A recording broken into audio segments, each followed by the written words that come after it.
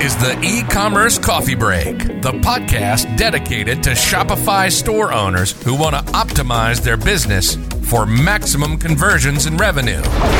Each week, you're going to get actionable advice and hear from special guests talking about various topics on how to run a profitable business on Shopify. Learn how to survive in the fast-changing e-commerce world with your host, Klaus Lauter, and get e-commerce insights you can't Google. Welcome to the show.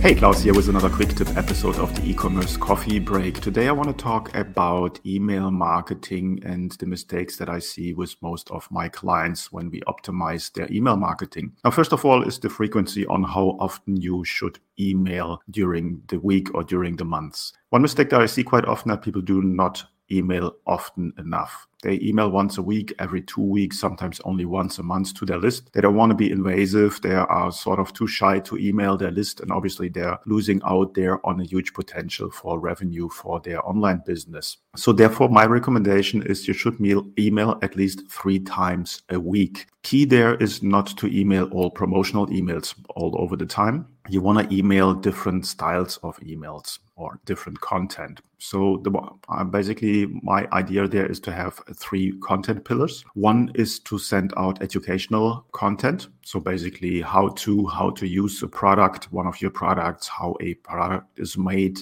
who is in your team, and so on and so forth. So basically a background, something educational, something interesting, some sort of how-to content that might interest specifically your target group. When we are dealing with a specific topic, there is a lot of content out there that you can use. You don't necessarily need to reinvent the wheel and just provide them with helpful content in your emails. The second pillar of your weekly emails would be reviews, testimonials, awards, anything that builds trust with your business. So you want to send that out to just give your customer a better idea that you're a legitimate business and that you have happy customers and certified products and so on and so forth. And then finally, once a week, you want to send out a promotional email where you promote your products, your services, and you can send out a discount code or something like that, or some kind of special promotion due to your annual email marketing. So all of these 3 will keep your email subscriber interested in your topic. They will not get annoyed that they will be bombarded with only promotional email,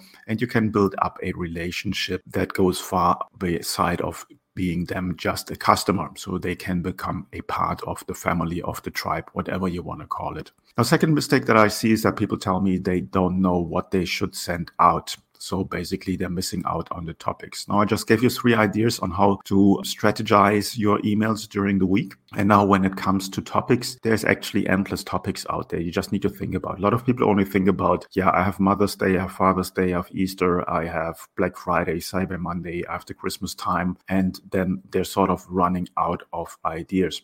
Now, if you go into the interwebs, you will easily find email calendars, email marketing calendars out there, which gives you a huge pool of ideas what you can send out. I provide my clients with a overview of specific topics they can use in their business. And I'll just give you a couple of ideas here. For January, for instance, January would be Weight Loss Awareness Month. So if you're anywhere in that niche, that is something you can work on. You can have also in January, the Girl Scout cookie season begins, or the Sugar Awareness Week, or the Clean Out Your Inbox Week, the Meat Week. Obviously New Year's Day, Outback Bowl, whatever that is, Science Fiction Day. That's all in January. So there is a lot. Now, obviously, these are all made up sort of holidays, but obviously you can use them for your advantage. Now, the trick is there, if you can't find anything that fits your specific niche, your industry, then just make something up. Create a holiday. If no one has done it before, because all of the other ones are just also marketing ideas, then come up with your own annual holiday. So if you're selling, something vanilla cream, then make it the national or global vanilla cream holiday, something like that. So you can always come up with ideas there and then just come with some content that is related to this idea and send it out. You can be funny, you can be cutesy, you need to be careful with that. It'll always be part of what your target audience is. Obviously, you want to address them in the right way, which brings me to the last point. When it comes to emails, quite often I see that people writing their emails in a style that is not the lingo of their target group. Same for the copywriting on the website. So they are starting their online business, they're starting their online store, and they're basically copying the copywriting style of big brands. So they want to come over as sort of corporate speak, corporate market language, using all these fancy marketing words in there. And this basically does not really relate to your customers. Or they use specific, very difficult technical words in there that a normal person on the street won't understand. So always, whatever you write, see it from the eye of your visitor, of your target group, of your perfect customer, and then write in a style that they can understand. Write in their lingo. Specific hobbies, specific industries have a certain lingo. Use the words that are used in this specific niche. And also, don't write a wall of text, specifically in emails. Keep it short. Keep the sentences to a maximum of 10 words. So really short. Don't have long sentences that run over a couple of paragraphs, basically. So just keep it very, very short, easy to read. There is a website which is called the Hemingway app. Just Google for it, which will help you in regards of the readability. So the readability score basically says how easy it is to read a text compared on the learning grade of a reader. And you will be surprised that most people only have the readiness grade of a 5th or 6th grader. So really, you want to make sure that your text is really, really easy to read from the style, from the wording overall. And this will definitely help you increasing the click-through rates on your emails. Have the same on the landing page, on the product detail page, and that will help you with conversion rates there. So here we have it, a couple of tips that you can use for your email content marketing.